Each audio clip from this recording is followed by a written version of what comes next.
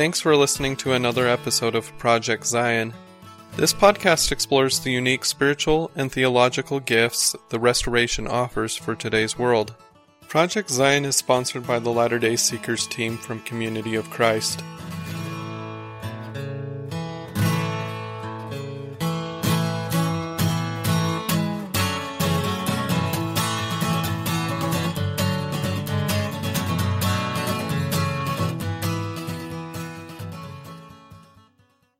Hello, and welcome to the Project Zion podcast. I'm your host, Carla Long, and today's episode is the introduction to a new series called Holy Grounds.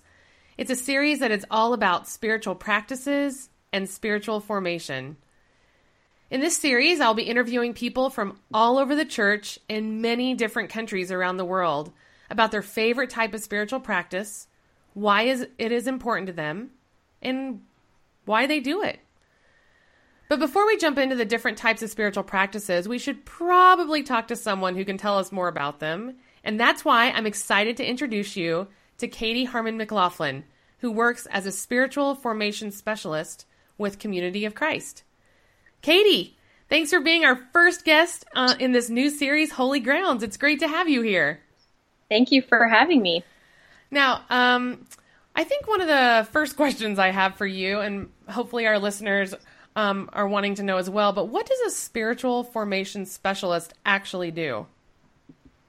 Well, that's a great question, and I think I have an amazing job because my responsibility is to provide experiences, resources, and training for spiritual formation for individuals, for congregations, and for our worldwide community.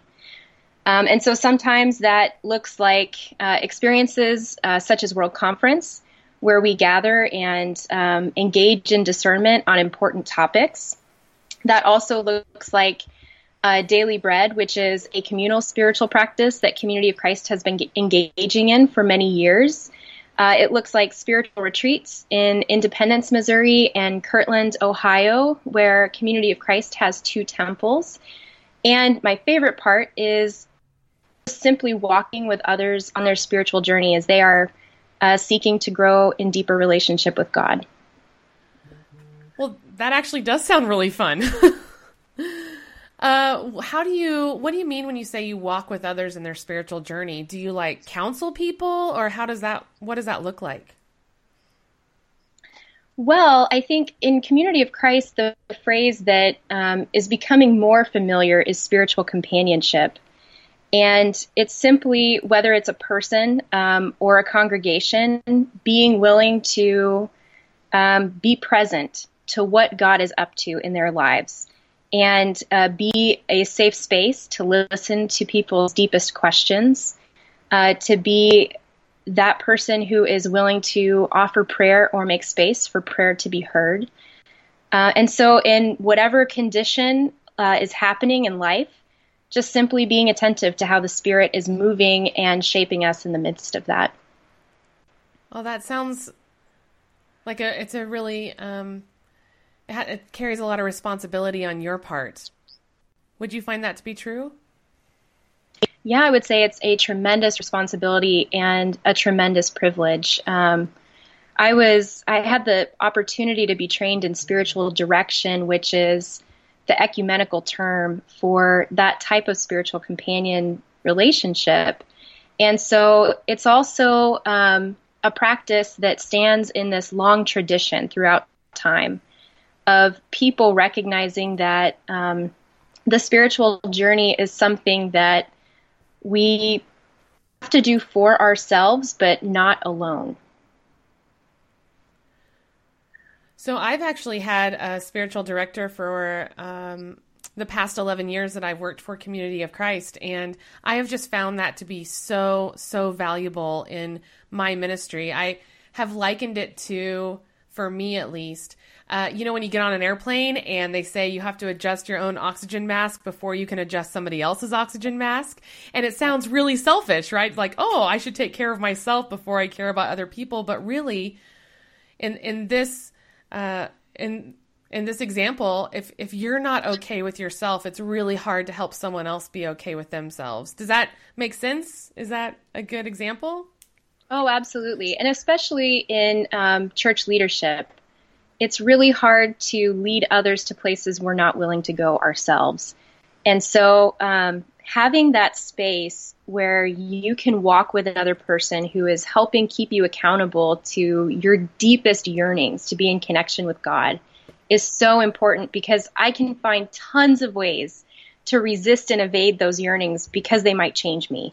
And so having that person to walk with me has been so critical for my own spiritual development that is ongoing. Yeah, and it also kind of helps keep you honest about it. You know, you're right. You can think of a zillion reasons why you shouldn't be doing them. And then once you do a spiritual practice, you're like, why don't I do this every day? This makes me feel so much better. But having someone walk with you and talk with you about it reminds you that, hey, this is a pretty important part of my life and important part of my day. Absolutely. That sense of companionship, whether it's an actual spiritual director, an evangelist in Community of Christ, a pastor, a friend, a family member, whoever it is, I think those people in our life are so important for us as we continue to be transformed in the Spirit. Absolutely. Well, thanks for explaining that more. I actually have some more questions about, these are just general questions about, like, what are spiritual practices? So I would say that spiritual practices are ways of waking us up to God's presence both within and in the world around us. And we use the word practice, or sometimes you might have heard the phrase spiritual discipline, because it implies a long-term relationship that may exercise areas of our hearts we might otherwise resist using. So I see it as twofold. The first is the waking up to God's presence within us and in the world around us. And the second is that practice or discipline part of committing to something over a period of time that begins to shape and form and transform us in the image and the likeness of God. And I'll also say, I think, I know this podcast series is going to focus on lots of particular spiritual practices, which is amazing to be able to explore those. And yet sometimes we get so caught up on the how do I do this of a spiritual practice, when I think what's so essential is what is happening in us as we engage, how we're being formed over time as we take that intentional time to grow deeper in relationship with the divine. Well, we're so human, right? All of us, we always want like a to-do list and a checklist, and it feels so good to know what's going to happen and to be in control of everything. But it sounds like what you're saying, that when you start doing a spiritual practice, one of the most important elements is to not be in control and to let that go. Yeah, I think that's a really big part of it. To just be willing to be present with God in the way that makes most sense for you. And so, I don't know if you want me to talk about the different types of spiritual practices, but just as there are different types of people, there are that many different ways of connecting with God, which is beautiful because that represents our diversity, which is an image of the diversity of our God. And so when we're engaging in practice, there's ways that we can get kind of caught up on the form and the structure, but which is important. Some of these forms and structures have been created for purposes to help us really engage deeply and intentionally. But there's also an invitation to, like you said, to release into God's presence without feeling that need to control the outcome, which can be really hard. Yeah, and really scary, actually. Absolutely. So you said that a spiritual practice or a spiritual discipline has those two elements are really important. When you say it's the very first part is to wake us up, what are we waking up to, and what does that feel like or look like, or do we even know? Or is it different for every person? Yeah, I would say that it is different for every person, but I was at a retreat a couple of weekends ago, and someone made the comment that they sometimes feel like they're sleepwalking through life. It's so easy to get caught up in our routines and our agendas and the norms that surround us on a daily basis. that we lose sight of that divine presence that infuses all things. And so when we begin to wake up to that divine presence, it could be anything and anywhere. It doesn't have to be this significant set-aside moment, although it can be, but it could be going on a hike or washing the dishes or having a conversation with a friend and suddenly realizing that is a holy moment, that God is a part of that moment, not because God chose to come down and be part of it, but because it already was sacred. That's the waking up. And I think when we allow ourselves to do that, we recognize the absolute sacredness of life, and it helps us to live in the world in a different way. I actually remember when I was in seminary, one of our assignments was to go to a different world religion and sit in on their service and just to see what it's like. And I went to a Buddhist meditation one time, and I was just lucky enough. We actually meditated for about 30 minutes, and I was just lucky enough to sit in on a class that was taught by their leader. His name was Lama Chuck, and he said the exact same thing that you said. He said that every moment can be sacred if we're fully engaged and fully intentional in that moment. That washing the dishes, like you said, can be sacred if you feel the smoothness of the dish and the warmness of the water, and you are fully present in the moment. That's when you sense God's presence most. Is that something like what spiritual practices do? They just focus you into that moment so that you're intentionally there? I think that's a huge part of it. Spiritual practices, sometimes we see the result immediately, like with holy attention, which is simply about sharpening our attention to the divine presence in the exact moment that we're in whatever place we are. And in those moments, we have this waking up kind of experience where maybe suddenly we realize that we weren't fully present before for whatever reason. And it's almost, I don't know if you've had this feeling, but it's almost like you kind of step out of your own agendas for a second, and you see things in this kind of more connected and broad way. But I also think that spiritual practices, sometimes we don't see the immediate result. And so we kind of hold both of those things at once, that there's this shaping of us that occurs over time that is unseen sometimes in the moment. But there's also this potential to be awakened to the divine presence in the moment. Well, I think that I understand that more now. I hope our listeners do. So that's what it means to wake up. You also said the second part or part of the spiritual practices is when you commit to something.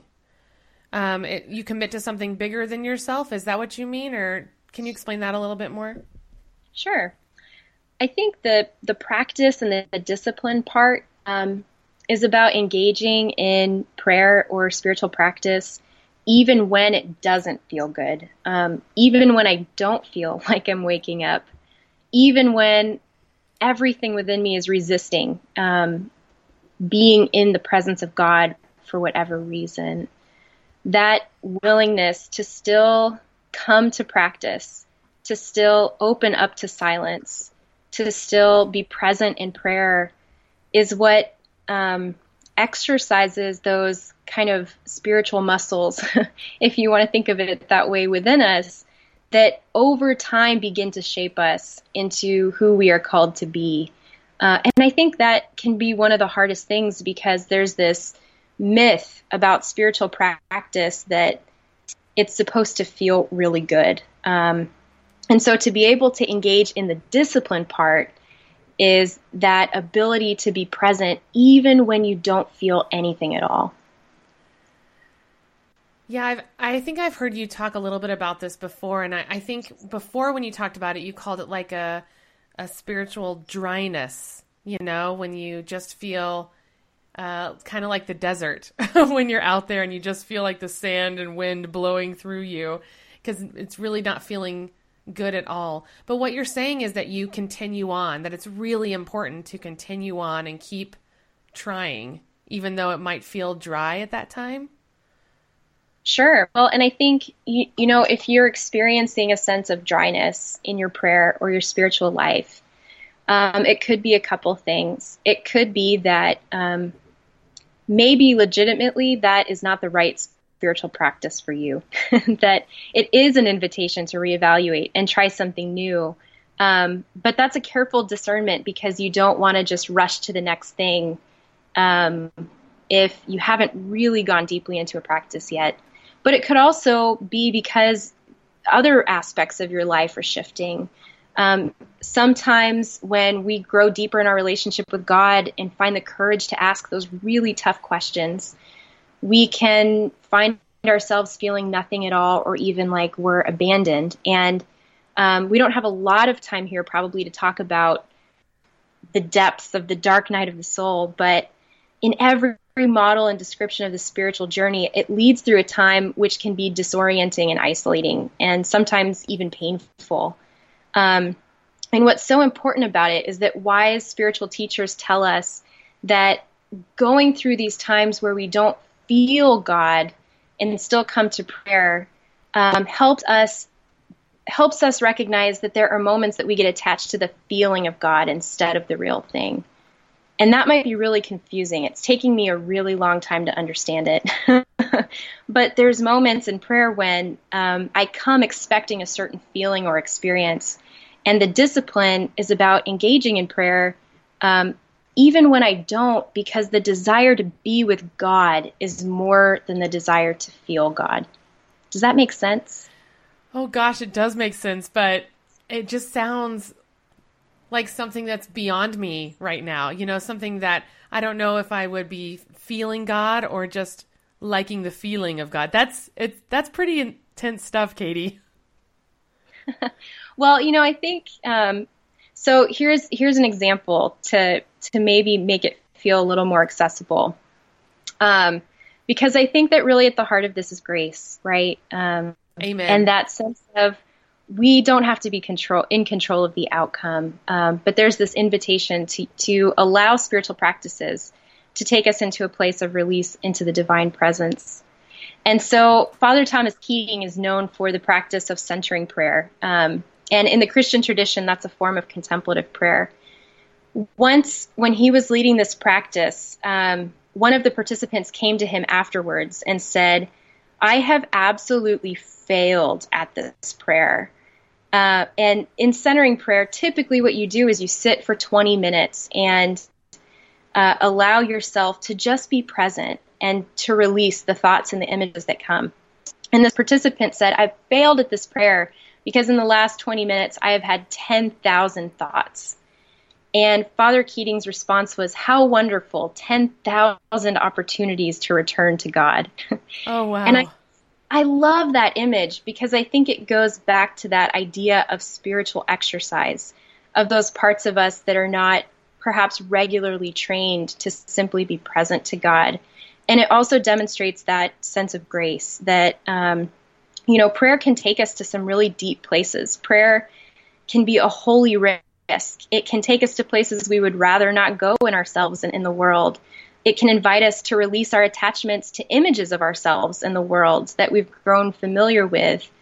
And yet there's this abundant sense of grace and presence that as we enter the process, whatever is happening within us, whether a sense of joy and assurance and peace or dryness and restlessness and this sense of trying to kind of work stuff out in our spiritual lives, that God is present in all of that. Wow. Well, that was a great example. That makes me actually feel a little bit better about my inability to meditate for longer than 8 minutes. 8 minutes seems to be my absolute maximum at this moment, but it's called a practice for a reason, right? You're not supposed to be perfect at it immediately. Absolutely. And I would say we're never perfect at it. So there's hope for all of us. Absolutely. Yes. That perfection thing, it seems, kind of like a goal that you'll always fail at. So you just always try and get a little bit better. Yeah. So this has been a really great conversation so far. I've already learned a lot. And what I say in my podcast, at least, I don't know if the listeners ever learn anything, but I always learn something. So, hey, they're really good for me. So I wanted to keep asking about these spiritual practices. So, I mean, you've talked about them, and I just want to know what your thoughts are on what are the importance of them? Like, why are they important in someone's life? Absolutely. I see a direct connection between who we are on the inside and how we behave on the outside. There's a story that I love sharing about a young man who attended a spiritual retreat in Kirtland.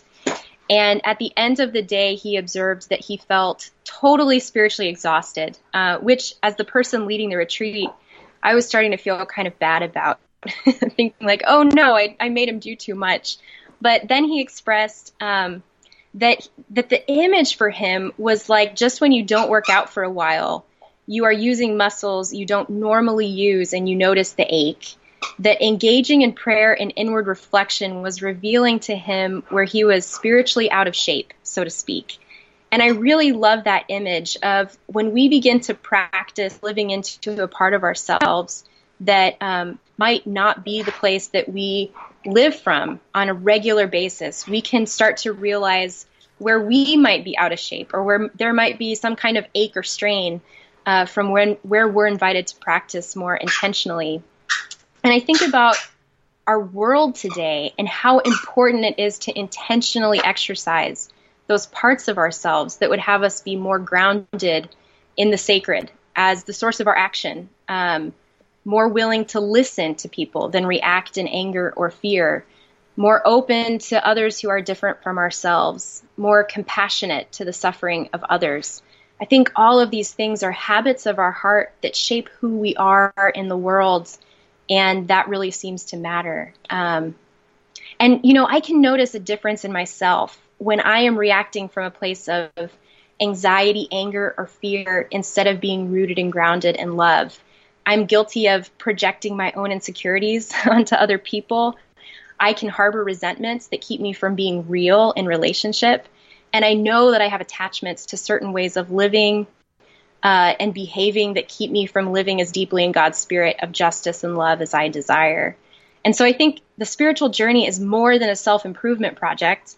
And yet, waking up to who we really are and who we are invited to become is such a critical part of responding to the most urgent issues of our time from a place of authenticity and love that is rooted in a larger vision.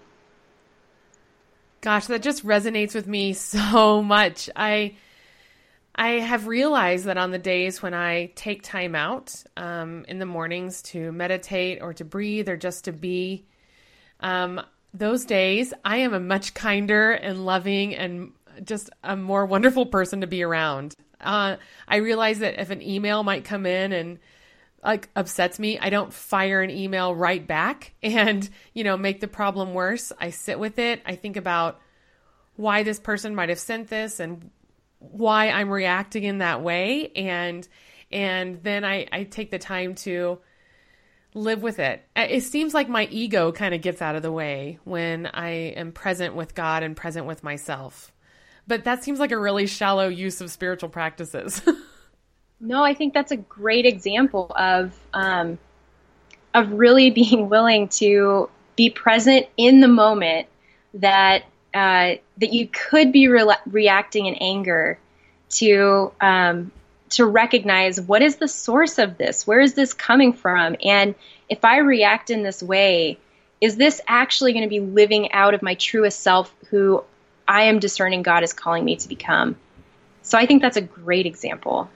And so maybe what that person meant when he said he was spiritually out of shape is that, there are moments when I don't do any spiritual practices, and yet I'm reacting in a way, and I'm like, this is not the way I should be reacting, but I can't remember the way I should be reacting. So it's time to get back into shape. I mean, I know that there's a disconnect there, but I just can't seem to get myself to it. So maybe that means I'm out of shape too. Yeah, and I'm sure in some ways all of us are. Yeah. I think that this is the part that can be the most healing and liberating, and also really hard work, to be willing to be honest with ourselves about the things that we're encountering on a daily basis, and how that moves within us, whether that's reaction or anger or frustration, or even joy and desire. It's important to pay attention to those things too. Like, what is it about this situation that feels most life-giving to me? And if I pay attention to that, might that be revealing something of God's call and invitation in my life, and how I might be able to use my gifts for the blessing of the world? And so kind of wherever we find ourselves on the emotional spectrum, whether it is anger or joy, all of that is material for us to be able to live in the world in a more aware and awake and grounded way. Gosh, it's such a positive way to look at them, that, there's something out there where God is calling you to, and maybe you feel a yearning in that direction, or you feel a yearning to find this call. Spiritual practices could be a way to find where God is calling you to. That's what I'm hearing you say. Is that what you're saying? Absolutely. Yeah. I think that everything that happens to us is material for us to discover more about who we are in God. And so, yeah, when we're feeling a sense of deep joy about something, that's a great opportunity for us to ask, why? Why is this causing me joy? Why is this bringing me life? And what can I do to make sure I tend to these types of experiences so that I can be more aligned with that divine vision for my life in the future? Yeah.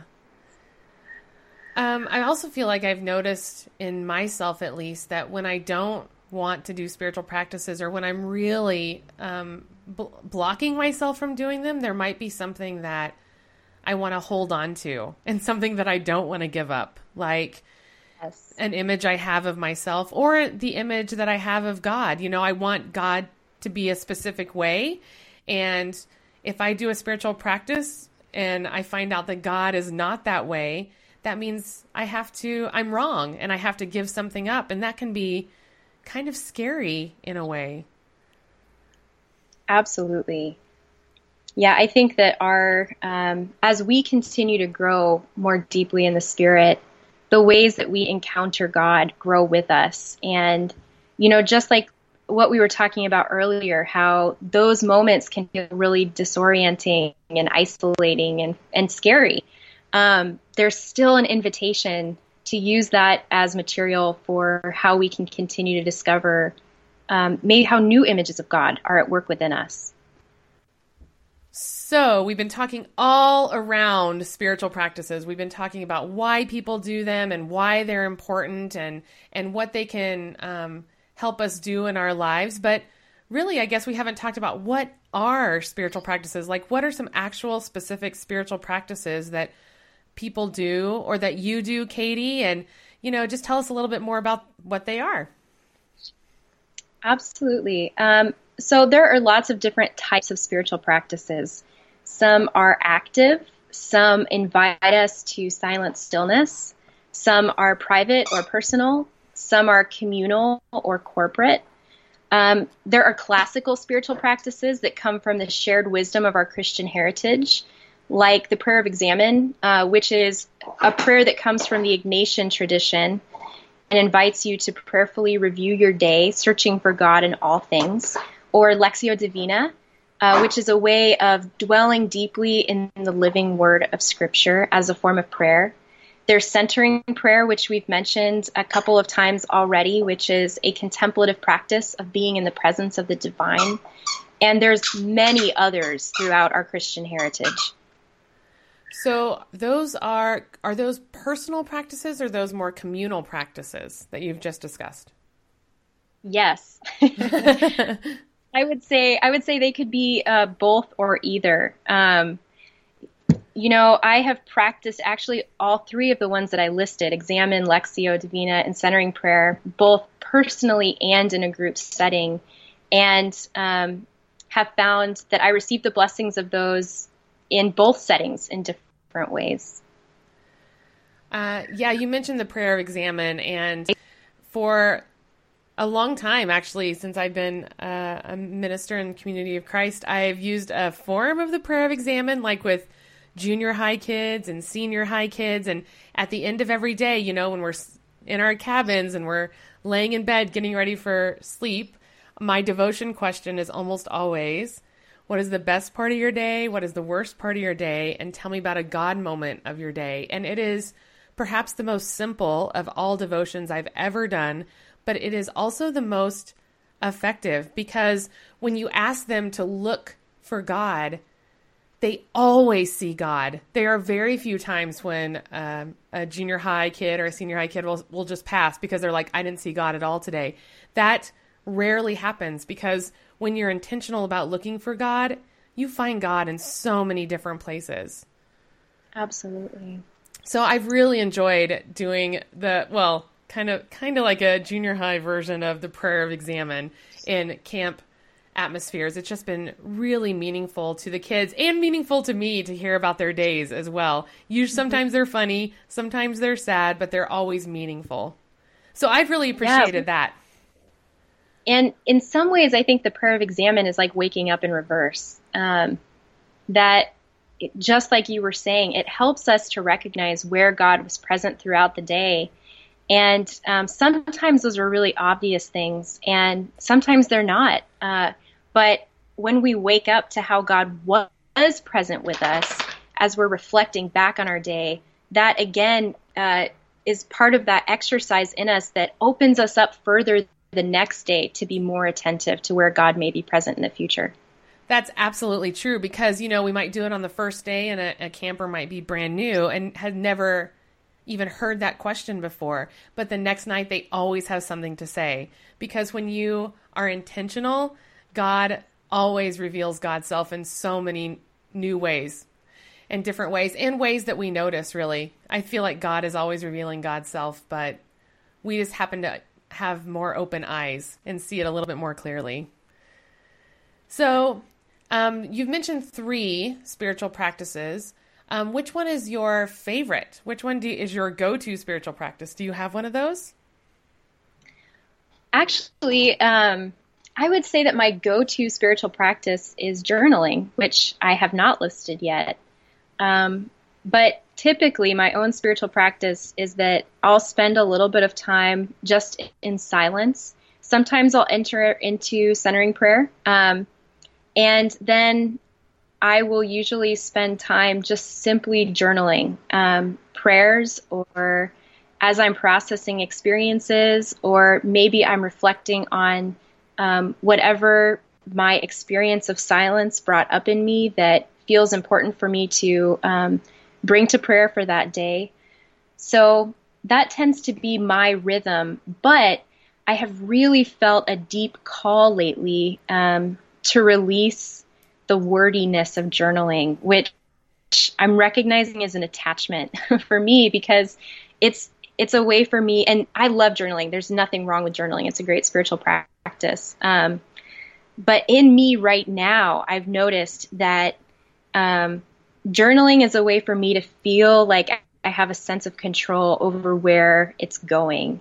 And so I have felt even more drawn to contemplative prayer forms like centering prayer, and dwelling even more deeply in times of silence and wordlessness as a way of connecting with God. So that's a glimpse into my own personal struggle and journey in prayer right now. Well, thanks for sharing that. I appreciate hearing that, because it sounds like that you, even you, who's a spiritual formation specialist, finds that you need to move on after a while. And do you think that's true for a lot of people? Like something works for them for a little while, and then maybe it's time to try something else to move on, or no? I think it's different for every person, but just like we've talked about earlier, as we grow in our spiritual journeys, our ways of encountering God grow with us. And there can be times when we use our routines as a crutch from going to that deeper place that God might be inviting us to go. And so that might be a good opportunity to say, maybe this is time to try a new prayer form. that might take me into unfamiliar territory as a way of guiding me deeper in relationship with God. Yeah, I think that's really important for people to hear. I also think it's important for people to hear, and you can tell me if this is wrong or not, but I remember my spiritual director once saying to me that, you know, if you start a spiritual practice and you realize that you're not very good at it, that things are not working out the way you think they should work out and your expectations are all off, don't scold yourself. You know, don't get angry with yourself. Just give yourself a little squeeze and just continue to bring yourself back. Continue to bring yourself back. Just like, was it Father Keating that said that? Just bring yourself back and don't be angry. Absolutely. 10,000 opportunities to return to God. Yes. Which I think is such a great way of looking at it. And it also reminds me, our previous presiding evangelist, Dave Brock, has said, any practice worth doing is worth doing poorly, which I really love, because I think it's important to embrace humility and even humor as part of the process of growth, and to be gentle with ourselves, to recognize that this isn't about my success in prayer. This is about my desire, my yearning to connect with God. And any time that I'm exercising that yearning, even if I'm clumsy in doing it, God embraces that. And there's no way that we can ever fail at prayer if we come into those experiences with that intention. Well, I have already admitted that I'm not great at meditating, and I've only done it for 8 minutes. But every single time I set myself up for meditating, I actually bought a meditation pillow, which was like $40, which is a ton of money, because I thought, you know, maybe if I spent $40, then I'd actually do it. And I have this candle, and it smells like cupcakes. I like cupcakes. And you know, like, I always set myself up. I set a timer for 20 minutes on my phone. I sit on my meditation pillow. I light my cupcake candle. And I start breathing, and I start just trying to get there. And, you know, after a while, I do get into it. And then all of a sudden I'm done. I'm like, oh my gosh, I can't believe 20 minutes went by so fast. And every single time I look at my phone and it's only been 8 minutes. Every single time. I thought I was doing so well and really going, but 8 minutes seems to be my limit at this moment. But I thought I was getting there. So I kind of have to laugh at myself, as you said, and just try and continue and keep going next time with my cupcake candle and my meditation pillow.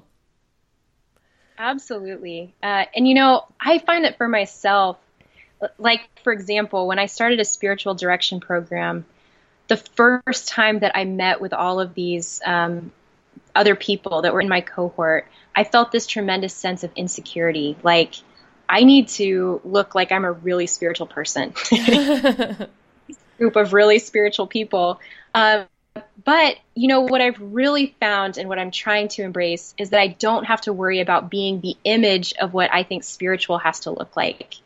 That the invitation is to just be me and to enter prayer as I am, attentive to that deepest desire and trusting that God's presence, whether I can feel it or not, is enough. And so if that means 8 minutes on a meditation pillow with a cupcake candle, then that's great. We bring what we are, who we are at this moment in our lives into that intention to be with God, and God receives us in those spaces. Whew, thank goodness.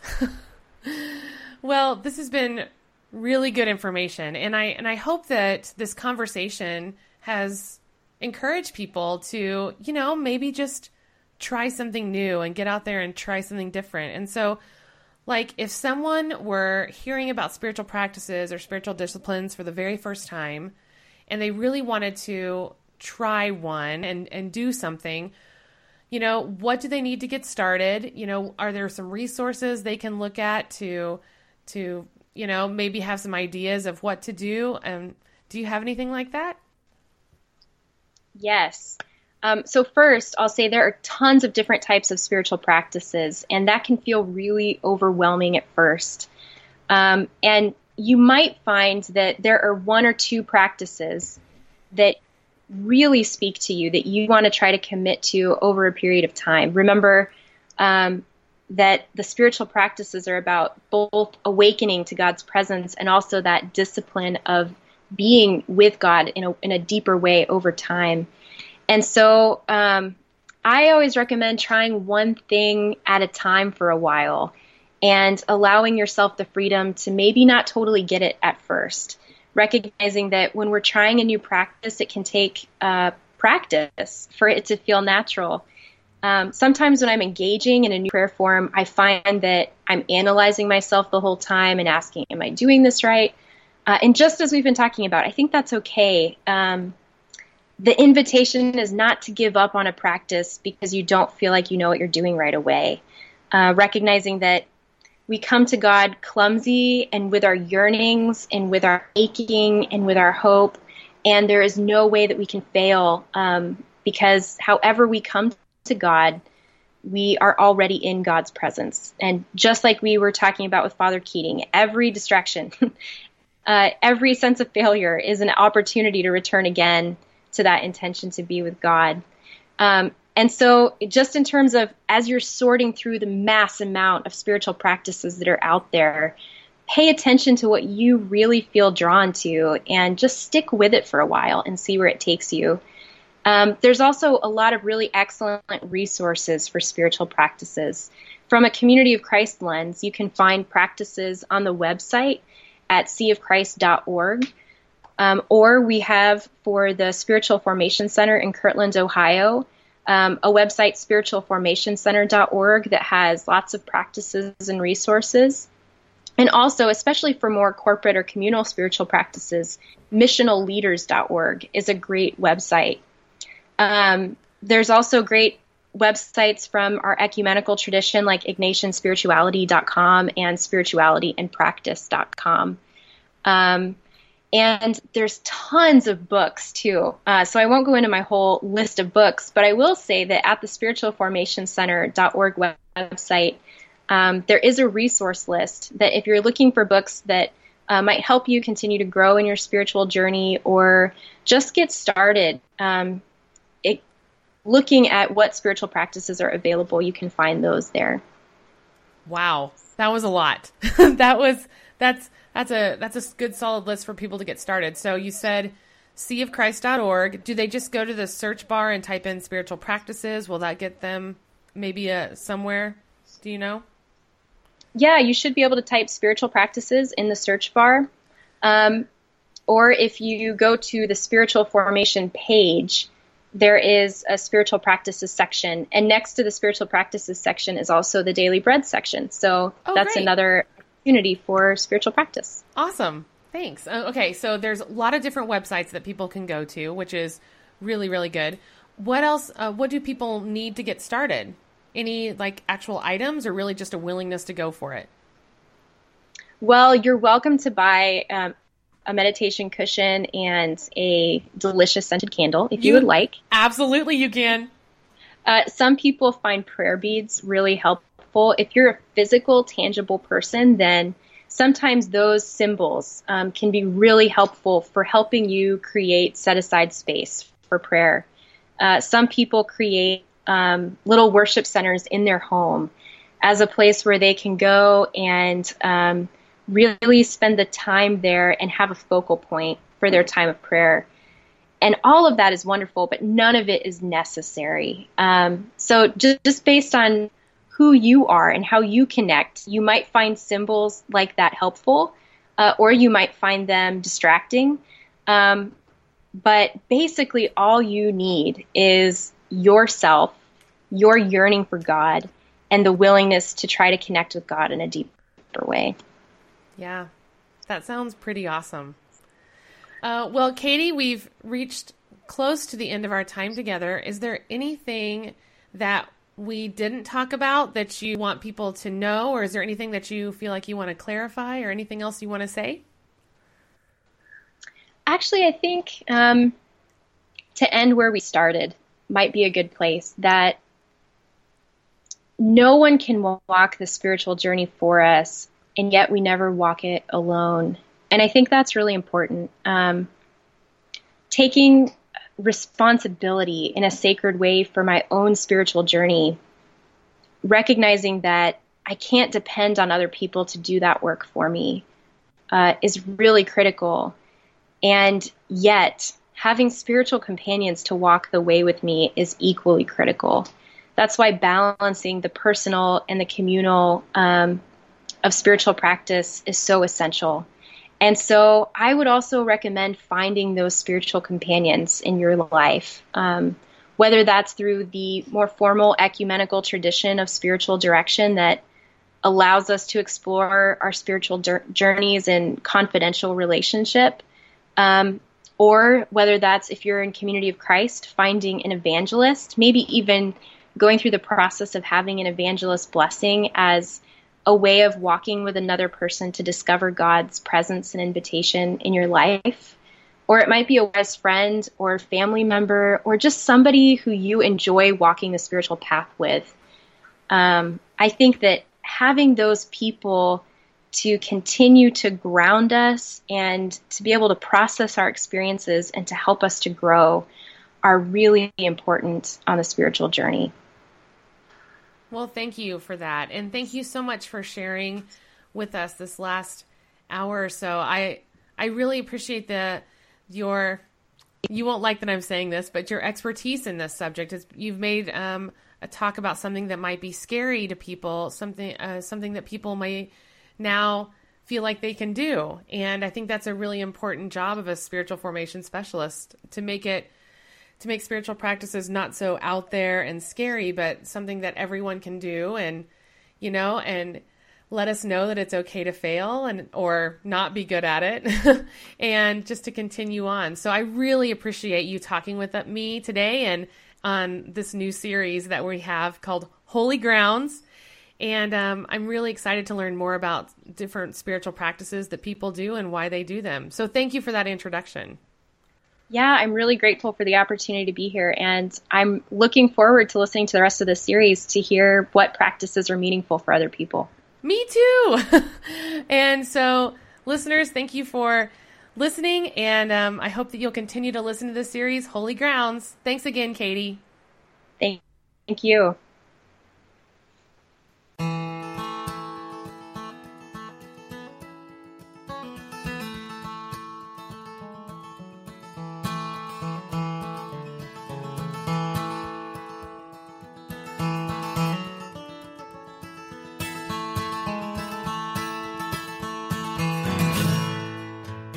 The views expressed in this episode are of those speaking and do not necessarily reflect the official views of the Latter-day Seekers team or of Community of Christ.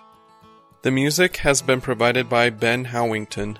You can find his music at mormonguitar.com.